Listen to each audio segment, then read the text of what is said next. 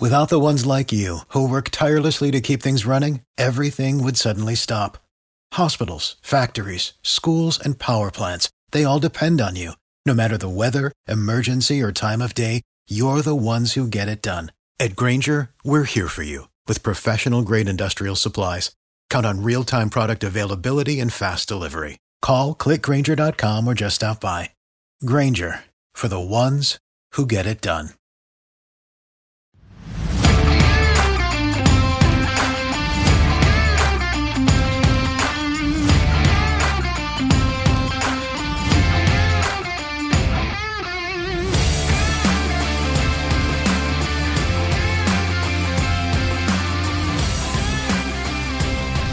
How are you now? How are you now? Right now. Ugh. Hello and welcome to episode, what are we on? Episode 17 of the Bottom 6 Minutes podcast presented by Habs Eyes on the Prize. I am Matt Drake, and we are here to talk about the Montreal Canadiens' second game of the year against the Eastern Conference leading Boston Bruins, who they really took it to in their first opportunity to play them. Just kind of anxious I was to see, were they going to be able to put up anything close to what they did in that first opportunity. We're going to get you to the recap and everything else that goes with it. But first, the last of the major pro sports leagues is off and rolling, and college basketball is ready to go as well. BetOnline remains your top spot for all your live betting action and contests. NFL, college football, UFC, and NHL are also all in full swing, and BetOnline is your number one source for wagering news, odds, trends, and predictions. All the hoops betting action, along with every sport available at your fingertips with both desktop and mobile access at any time. Head to BetOnline today and remember to use our promo code BELIEVE. That's BLEAV for your 50% welcome bonus on your first deposit. BetOnline, where the game starts. And this game, before it even started, the Bruins, for whatever reason, were raising Stanley Cup banners for 1970 and 1972. Might remind anybody who wasn't alive back then, even though I wasn't alive back then, that the Montreal Canadiens won the 1971 Stanley Cup. And after 1972, when the Bruins won their second, the Habs went on to dominate that entire decade. So it was kind of funny to me. I know as Habs fans, we're not supposed to really talk shit about ceremonies because we have one seemingly every other game at the Bell Center, but it just seemed weird. Like we're putting up really old banners. I made the joke on Twitter. I said, hey, the next time the Bruins come to the Bell Center, we should go ahead and throw up Stanley Cup banners for all of our 70s Cup wins.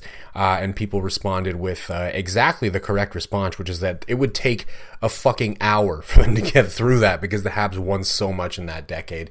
I don't know. But anyways, I thought it was funny. And what I didn't think was funny was how the game ended up going. And again, you guys know I'm not giving away the score until the end of the recap this year, but most of you have probably already watched the game, or at least you know the score, so you know it didn't go super great for the Montreal Canadiens. And they did do what I said, though, the Habs. In the last episode, I talked about promoting Jesse Ylönen, and they did. They put him on the second line with Sean Monahan and Juraj Slafkovsky. And they just did a bit of a shakeup in their top six. Cole Caulfield was back on the top line with Nick Suzuki and Alex Newhook. It was a new look for them, and I was curious, what is this going to look like? And it went pretty well to start the game. They were actually up 4-2 in shots at one point, but that did not last long. They get Jesse Ylönen for a really weak hooking call, and then seconds into that power play, Johnny Kovacevic takes a tripping penalty. That makes for a very long 5-on-3. Of course the Bruins are going to score on it. Brad Marchand finds Charlie McAvoy at the top of the circle. He lets go a clapper upstairs. It's 1-0. You knew that was going to happen. And shots were 4-2 early for the Habs, as I mentioned. But 15 minutes into the period, they're 14-4. In favor of the Bruins. The Habs picked it up a tad towards the end of the period. They even got themselves up to 8 shots on goal. Real nice. But then with 39 seconds left on the clock in the first period, Brandon Carlo gets a point shot. It gets tipped by someone. And I think they credited Trent Frederick for it. I'm not too sure it was him that actually tipped it, but it doesn't matter. It's in the net, and it's 2-0 on their 18th shot. I think they had 19 total shots in the period. Really not a good start if you're a Montreal Canadiens fan. And then less than 5 minutes into the second period, Bruins get a zone entry, puck to Pavel Zacha, super high in the slot. He's basically at the point. And he claps it. It takes a deflection off Jordan Harris and just trickles past Jake Allen over the goal line. 3-0 is the score. At this point, it's, this game could really run away from them fast. However, almost 15 minutes into the damn game, the Habs finally get something going. The top line dumps it in. Really good forecheck by Alex Newhook. He gets it back to Nick Suzuki in Gretzky's office behind the net. Suzuki sauces it out front to Juraj Slafkovsky, and he snipes one. Far side, it's 3-1. The Habs have a little bit of life, but of course, less than 2 minutes after that goal goes in, that life is sucked right back out of him. Trent Frederick just comes in on the left side. He shoots low and somehow fools Jake Allen. I thought that was one that Allen probably should have had, but it goes in short side, and it's 4-1. That's your score going into the third period, and things get worse in the third. Brad Marchand fires a long shot. About 5 minutes in, it gets finished off in front by James Van Riemsdyk. It's basically already over at this point, but you know what? The Habs, they fight back a little bit. Johnny Kovacevic, about 4 minutes and change left in the game. He's pushing all the way into the offensive zone. He gets a pass out front from Christian Dvorak, gets a couple of cracks at it, and he manages to get it through, makes it 5-2, but that's it. Shots were 44-22 in favor of the Bruins. You just aren't going to win games like that. It's, you might win a few games where you get outshot, like literally double the shots that you put on goal, but you're going to need your goaltender to be otherworldly. And Jake Allen, it's not that he was bad. There was only one goal. It was the second Frederick goal that I thought he should have had, but he wasn't that good where he can, erase the fact that you got doubled up on the shot count. It's 2 games in a row now where they've had, a really concerning departure from the way that they played those same teams previously. They had Vegas. The first time they played Vegas, they played them really well, right? Then they played them the second time, not so well whatsoever. Boston, played them the first time, super well. Second time, not so well whatsoever. So, this team is pretty brutally inconsistent. That's what we're looking at. And you know what? That's not necessarily the worst thing in the world. I know a lot of people are upset right now watching these games. I see it on Twitter. I see it in our comments on Habs Eyes on the Prize. But it's not the worst thing that this team is inconsistent. We know that they're capable of better games, and that's the good news. They're capable of skating with these teams. They're just not capable of doing it consistently. And as long as they stay the course and they keep working on this rebuild properly, they keep adding players, they keep adding through the draft, eventually they're going to get to a point where they can be more consistent, and we can see those good efforts on a nightly basis instead of wondering, the Jekyll and Hyde effect, which one's going to show up on any given night. This was unfortunately one of the bad nights. I'm going to have to unfortunately park that one and get on to the next game and try to look a little bit better. There were at least some good news items to talk about in that game.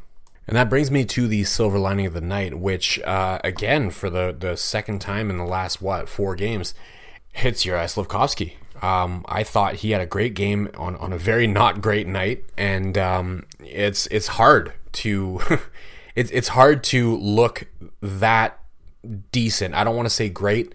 It's hard to have a decent game when your team is falling apart around you. Playing on a new line with new line mates, he was not bad, and I think you could make an argument that he was the best forward out there for the Montreal Canadiens, and obviously he scored a big goal. Big goal is maybe a bit of an overstatement there because it didn't really do a whole lot in the context of actually affecting the outcome of that game, but it was a good goal. He put himself in a good position to receive a pass from Nick Suzuki and just hammer it home. And look, I think, again, you could argue that he was the best player on the ice from a forward standpoint for the Montreal Canadiens for sure, and maybe overall for the Montreal Canadiens. That's a low bar when they played that badly, but at the same time, he's a young player that fans have been hoping to see more from this season, and he showed them a little something in that one. So Juraj Slafkovsky, again, second time in the last 4 games that he's been silver lining of the night, and I enjoyed his performance. I'm hoping to see a little bit more of that from him moving forward, and just hopefully the team as well around him can play a little bit better, and we don't have to see any more 5-2 losses. Who else can I give sort of silver lining to? Nick Suzuki was not bad at all. In fact, I would argue that the new first line of Nick Suzuki, Alex Newhook, and Cole Caulfield was not bad.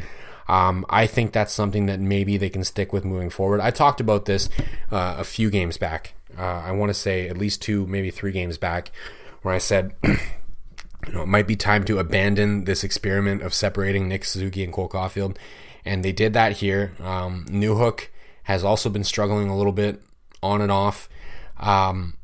It worked, all right? Did it work to the degree that they were hoping it would work? No, but it worked. It was a line that was largely able to keep their head above water during the game.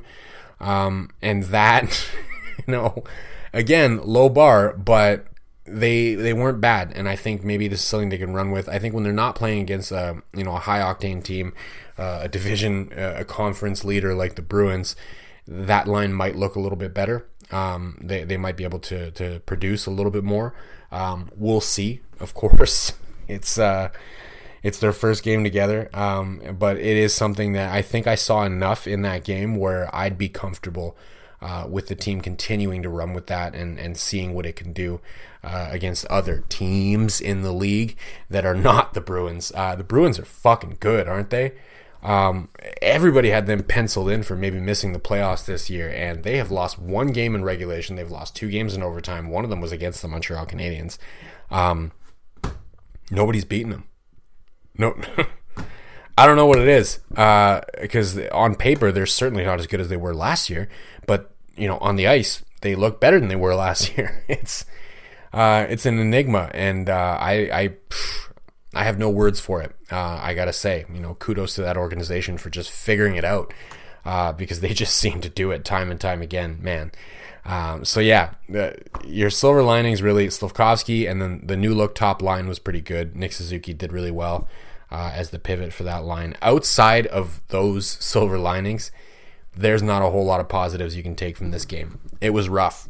The breakouts, I got to talk about the breakouts one more time. It is such a problem with forwards flying the zone and with just a complete lack of structure to the breakout.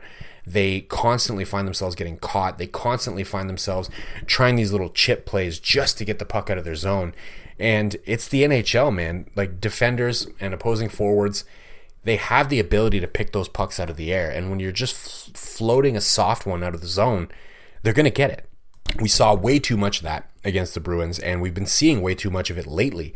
I really hope that's the next thing that they start working on more in practice. We saw them working with the shooter tutor in a recent practice, I want to say just the other day, and it maybe had a little bit of an impact. Like, Juraj Slafkovsky obviously scored a pretty nice quick catch and shoot goal from pretty tight into the Bruins net. So maybe he gained a little bit from those practices. I hope the next thing that they're going to start working on is the breakout, because they just don't have enough forward support, and it's causing them to look for these weak clearing attempts that get intercepted, and then the other team is just coming right back on the attack. They have to fix that, because it's the reason why they're getting outshot so badly, because anytime they get the puck in their own zone, the other team puts pressure on them, the forwards bail out, and the D or the center, whoever's trying to carry it out, they're incapable of actually clearing their own zone, and it's really, really brutal to watch at times. So that's the next thing that they really need to concentrate on in practice, as far as I'm concerned, and I hope that they do. I don't really have anything else to say about that game. That was shockingly bad. I guess, to stretch the podcast a little bit, we could talk about apparently I've got beef with PJ Stock. I was watching the Laval Rocket game yesterday, and after the game they had Antichambre on RDS, as they always do, and I just tweeted out, it was like, his level of French it's not there for me. And I think it should probably disqualify you from being on TV at RDS. And he came back today and he's like, what do I do? Am I going to come at you for your lack of hockey knowledge? Your tweets better be on point, buddy. What is that, a threat? And you're gonna search my tweets like you search your own name clearly on Twitter? Go ahead. I got bad takes, and you're gonna find bad takes, sure. And it's not gonna change. You didn't respond to the fact that your French is bad. Alors j'assume que t'es d'accord que ton français c'est pas assez bon pour être sur RDS, puis peut-être que tu devrais céder ton rôle à quelqu'un qui parle français de vrai. I don't know. It's not going to be me, I'll tell you that much, because I'm not on TV. So I don't know why you're upset about a tweet where I happen to opine that your French is not good enough for a French network. Whatever, dude. There was a lot of people coming at me. I had one person that came at me and said, oh yeah, it was whatever, this guy with a blog in his mom's basement. Yeah, my response was, well, my mom kicked me out of the basement a while ago and I moved into the garage. That's where I broadcast from now, is my mom's garage. I totally don't own my own house at 33 years old. Whatever you say, buddy. Anyways, I might have been a tad mean to PJ Stock. So PJ, if you're listening, I know you've already threatened to go through my tweets and expose me or call me terrible, whatever it was that you said. I apologize if you were offended by my tweet. There's a very simple solution, is you can go to duolingo.com and you can practice speaking a new language. I have personally been learning Spanish on Duolingo and have become quite proficient with the language. So now I know 3 languages and I can tell you to go fuck yourself in all of them. I'm not going to do it on Twitter. I'm not going to have a back and forth with you. I don't think it's worth it. I made an opinion, or I posted an opinion rather, of your French speaking and you took offense to it. I don't really care. And I don't think RDS is going to fire you because one of their viewers happens to not like what you do on the air. So, whatever. That was a funny addition to the night to have all of that going on in my mentions. What wasn't funny was what I saw from the Montreal Canadiens. They really need to be better, and I'm hoping that we see some better action from them coming up, because this road trip is not going to get any easier for them. It really isn't. They're going to California, which is usually the first time they go to California every year. Everybody knows they suck. I don't know what it is. The first time that they head out west, specifically California, it just turns into an absolute shit show. They've got the Ducks on Wednesday, they've got the Sharks on Friday, and then they've got the Kings on Saturday. I personally am going to be in Montreal for all 3 of those games. I'm going to visit some friends. I'm going to go stay at my brother's house there, and we're going to hang out. We're going to watch some football for American Thanksgiving. So all 3 of those games, I'm going to be recording my episodes from Montreal, even though the Habs are not actually going to be there. We'll see. We'll see, right? The Wednesday game is going to be a late one, folks, so don't be surprised if I have my episode out the next day, just because I'm going to be driving all day on Wednesday from New Brunswick out to Montreal. So just fair warning, might be a little bit late on that one, might be the next day, but it'll get out. And we'll see what the Montreal Canadiens have to offer, because look, at the very least, they do have travel, but they have plenty of time to acclimate themselves to the new time zone and everything. So they're going to probably be able to go to Anaheim a couple of days early, get a practice or 2 in there. I'm hoping at the very least that the Ducks and Sharks games look really good. The Kings are a better team than the other 2, so I wouldn't be surprised if the Habs get slaughtered in that one. But the other 2 games, I'm looking at those 2 and I'm saying you need to be competitive. I need to see you actually play well against those 2 teams, especially the Sharks. The Sharks are horrifically bad this season. There's no excuse for you to go into that game and not put together a good performance. So, big road trip. It usually doesn't go well for them. I'm hoping to see a little bit of a departure from the Montreal Canadiens this season, considering the strength of the teams that they have to play against. So, Ducks game should be a good one. Sharks game should be a fucking walkthrough. Kings game, that's the next one that might look a little bit more similar to the one that we just saw against the Bruins. So hopefully the Montreal Canadiens can figure it the fuck out. And last thought that I'm going to leave you with is those lines that they ran. I think keep running those lines. I think don't abandon them because you had one bad game. I think the way that they structured those lines, again, and I'm biased because this is the way that they structured them was very similar to what I've been asking for on this podcast for the last 4 or 5 games.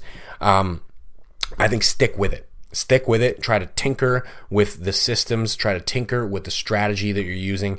I think that the configuration that they have is maybe the best that they've come up with since Kirby Dach went down with an injury. So I'm going to leave you on that. Good news. It seems like they're at least willing to make some changes, and it seems like those changes may be taking effect. How long are we running? We're not even running 20 minutes. So, c'est une soirée typique pour les employés de soutien. We are on Spotify, Google Play, Apple. I'm on Twitter at DrakeMT. Drop me a follow. I'd appreciate that very much. But PJ Stock would not appreciate it because he doesn't like me. This episode was brought to you by Bet Online. Thank you as always for listening. And of course, à la prochaine.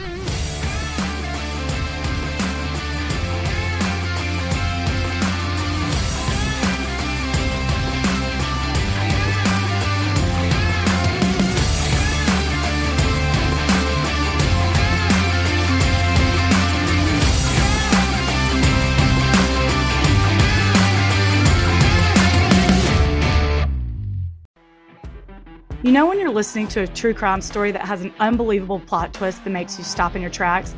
That's what our podcast, People Are the Worst, brings you with each episode. I'm Rachel. And I'm Rebecca. We're identical twins who love true crime cases that make you say, didn't see that coming, and we hate the people responsible for them. Listen to People Are the Worst now on Apple, Spotify, or wherever you get your podcasts.